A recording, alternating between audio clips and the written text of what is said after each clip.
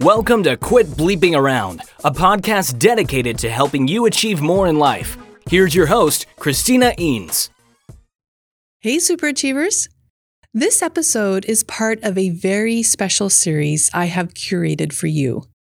Your level of emotional intelligence is one of the most significant contributors to your success in life, however you choose to define success for you. In my emotional intelligence workshops, I use the EQI 2.0 model to help professionals and leaders assess how they are doing in self-perception, self-expression, interpersonal relationships, decision-making, and stress management, the main areas of the model. The model contains 15 competencies grouped into each of the areas I just mentioned. You can learn more about the model at mhs.com. So what is so special about this series? Each episode is a deep dive into a competency from the model with an expert who provides you with strategies for improving your emotional intelligence. In this episode, Whitten Rutledge talks about independence as it relates to emotional intelligence and how you can balance your needs with those of others. Whitten is the Special Projects Coordinator for OKA. He manages workshops, coaching events, website design and upkeep, technical support, and creates blog content. Welcome, Whitten. Thank you for joining us today. Hi, thank you so much for having me on. Well, I love that we're going to talk about independence because that's one of my favorite areas of the wheel here. What do we call it? Is it a wheel? The circle? I don't know. The EQI wheel that we're going to talk about? Yes.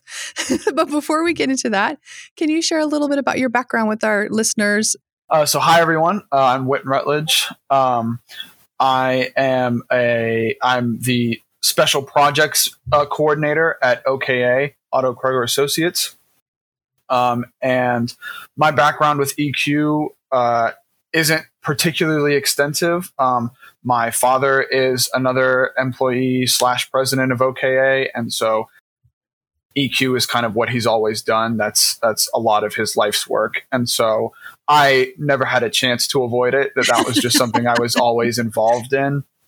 And so I was a teenager taking certification courses alongside professionals and everything. So I've always been in the EQ and the MBTI and the other kind of behavioral tools and certifications. And so I love the EQI. I think it's really interesting. I think there's a lot that can be gained from it both personally and professionally, and I'm excited to talk about it today. Oh, awesome. Yeah, it's really cool that you grew up around this. My daughter is very similar. She's like, yeah, I've heard all that, Mom. Yes. Oh, so our topic of independence today, the subscale, can you define that for folks who maybe aren't familiar with it? Yeah, so I'd say the easiest way to define the independence element of the EQI is the ability to be self-directed and to be free from emotional dependencies on others. So what does it look like when someone is a little bit lower in that? Yeah, so people in low independence can be clingy. They can appear indecisive. That might be people who are easily swayed by something. You know, if you suggest an idea and they say yes, and then, someone else suggests a completely different idea and they say, oh, actually, that's a good idea too. And so people in low independence are people who struggle to make decisions for themselves. Yeah, I'm almost hearing a little bit of codependency in there. Yes, that's exactly. And people pleasing. Mm-hmm, very much so, yeah. Which is a common problem that I find in my emotional intelligence classes are people, they want to help other people. How can you identify maybe the difference between people pleasing and that desire to help others? That's a really interesting question. So I think the desire to help others is actually its own element. Social responsibility is another element of the EQ, which is interestingly tied into independence. I actually have a note, so we'll put a pin in that and get to it later. But people pleasing is a little bit about, everyone has their own opinions. Everyone has their own ideas.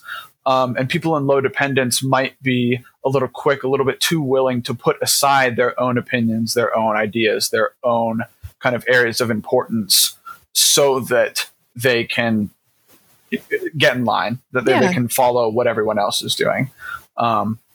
Whereas, doing something to help people, it might be its own thing. Yeah, they can be separate, right? So those that are low in independence, meaning they tend to, put others' needs in front of their own, or not voice their opinions, etc. What are some strategies that they can improve in that area?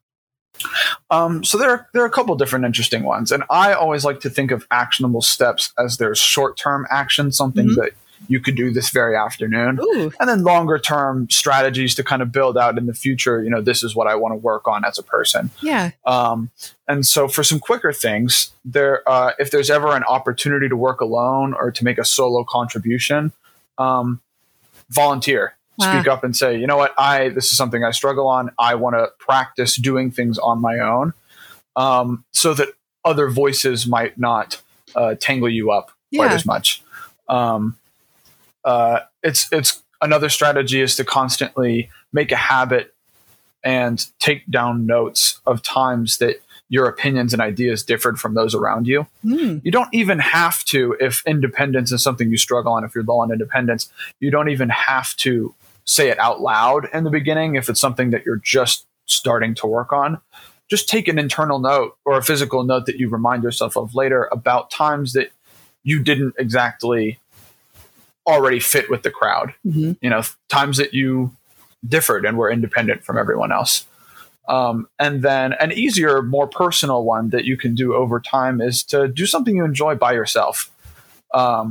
I took myself to the movies for the first time ever last week, and it was a wonderful experience. I was like, wow, this is really fun. I got off work. My girlfriend was busy, and I said, you know what? I'm just going to go see a movie. And I had a great time. It was so much fun. And so it helps to shake your routine up and say, normally this is something I reserve for a group activity, but I'll do it myself. So it sounds like being more comfortable with doing stuff on your own is like a first step. Maybe as you were thinking, I was thinking of, maybe go on a date with yourself, like take yourself to dinner and a movie. Absolutely. Yeah, there you go.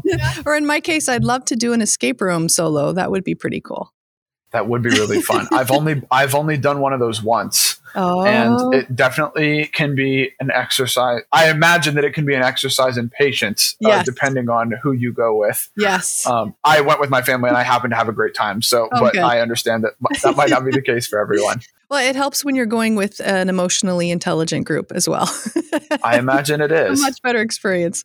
So really essentially, it sounds also being comfortable with solitude. Absolutely. A little bit. Yeah. And some reflection on that. What are some long-term goals or strategies, I should say, for moving forward? I think it's really about learning to value your own opinions and be comfortable learning how to speak up for yourself. It's not just speaking up for yourself. Assertiveness is its own EQI element, but that learning that the world isn't going to end if you stand up and if you speak out or if you don't do what everyone else is doing, understanding that having an opinion that differs from the group isn't always going to create some uncomfortable conflict. The more you do it, the more you realize like, I'm all right. Yeah. That I'm a smart person. I'm a valuable person. My opinions matter. My contributions matter. Taking note of times that you didn't go with the flow and you realized that you were right. Making a habit of doing those things regularly. And one day you wake up and realize like, oh man, I'm not as codependent or as clingy as maybe I once was. Yeah. So I'm also hearing, speaking up, and as we do that more and more, our comfort zone expands, right? As we're uncomfortably comfortable. And there was something else I was hearing in that too. Making sure your voice is heard, essentially. Yeah. Now, why is independence? So on the EQI model, we call it a leadership derailer if someone is lower in it. So why would independence be so important for a leader? Well, so independence is incredibly important for a leader because you need the autonomy to be able to make decisions that other people might not agree with, might not understand. That if you're a leader and constantly being swayed by your direct reports, you're not really leading anyone. Yeah. I think it's a really interesting. I think politics is a really interesting example of how independence can function in a leadership role, because a good leader should have some kind of comfortable balance between I listen to my direct reports, I listen to my constituents, I'm working and making sure that they are benefiting from it. And other times you want to lead them. You want to say, I have a vision and I have a goal and I want to take us there. And so I'm going to make decisions as a group that will lead us to a place. That's how innovation happens. And so independence is crucial for a leader to be able to understand, get above the group dynamic and understand what needs to happen and what decisions need to be made. Yeah. And it sounds like building it up is the same strategies that we've just covered as well. Yeah. Now, are there some other subscales that could help if they worked in one, like assertiveness? It would help them in this one as well? Yeah, I think assertiveness is a really big one. I think hold on, I'm sorry. Regard, right? Am I right? Yep, yeah. There you go. You already got it. As soon as you said self, I was like, oh, self-regard. Yeah, I think self-regard is an incredibly important one because a lot of low independence can come from some place of self-deprecation and of self-consciousness, and that having some real firepower behind your words, your actions, what you think, what you believe, looking and seeing, look how far I've come, look at all that I've done, look at all that I've accomplished in my life, and feeling worthy of independence, I think, is an important thing for people that can come through assertiveness and self-regard in particular. Yeah, I like that. How those are connected, right? So essentially we need to like ourselves and believe that our voice needs to be heard too. Yeah, absolutely. Now let's flip the coin here, if you will, and look at someone who may be a little too independent, because we can use our strengths so much they can become our weaknesses. What does that person look like? Their behaviors. This is interesting because this is something that I've had to work on, is being too independent. And it's actually one of my favorite stories to tell about myself. Is I was 5 years old, and it was getting to a point where, you're making friends. You're not just in your own house the whole time. And so my parents thought it was really important for me to learn how to ride a bike. And whatever part of my brain that my independence EQ score is rooted in decided that was the hill I was going to die on. And so I stuck my flag in and said, no, I'm not going to learn how to ride a bike, simply because I was counter dependent. That this law, this rule existed. And because it existed, I had to be independent of it. And so I decided I was never going to learn how to ride a bike. Completely devoid of all rationality. It doesn't make sense. I was a kid and my parents were absolutely befuddled. And I still don't know how to ride a bike. And so I am now a grown adult. And I don't know how to ride a bike because as a kid, I decided I wasn't going to do it. And then by the time I was an age that I had to go places, I drove and I had my license. And so that is a silly example of what too high independence can look like. Yeah, don't tell me what to do. Yeah. They should have said, I bet you can't ride a bike in the next 2 weeks. Oh, that's perfect because that's how my dad used to get me to eat my vegetables. That he'd put it on the fork and say, I am the most powerful piece of broccoli in the world and no one can defend. And of course, that was all it took. And so, and you knew what he was doing though, right? Like I knew what my dad was doing, but I still couldn't help myself. Yeah. Oh, yeah. You couldn't resist the idea of, no, I must be in charge. I must be, So those are some pretty silly examples of but very real over independence. Very real. I'm glad that I can now tell that story in hindsight and have it be something funny and ridiculous. Yeah.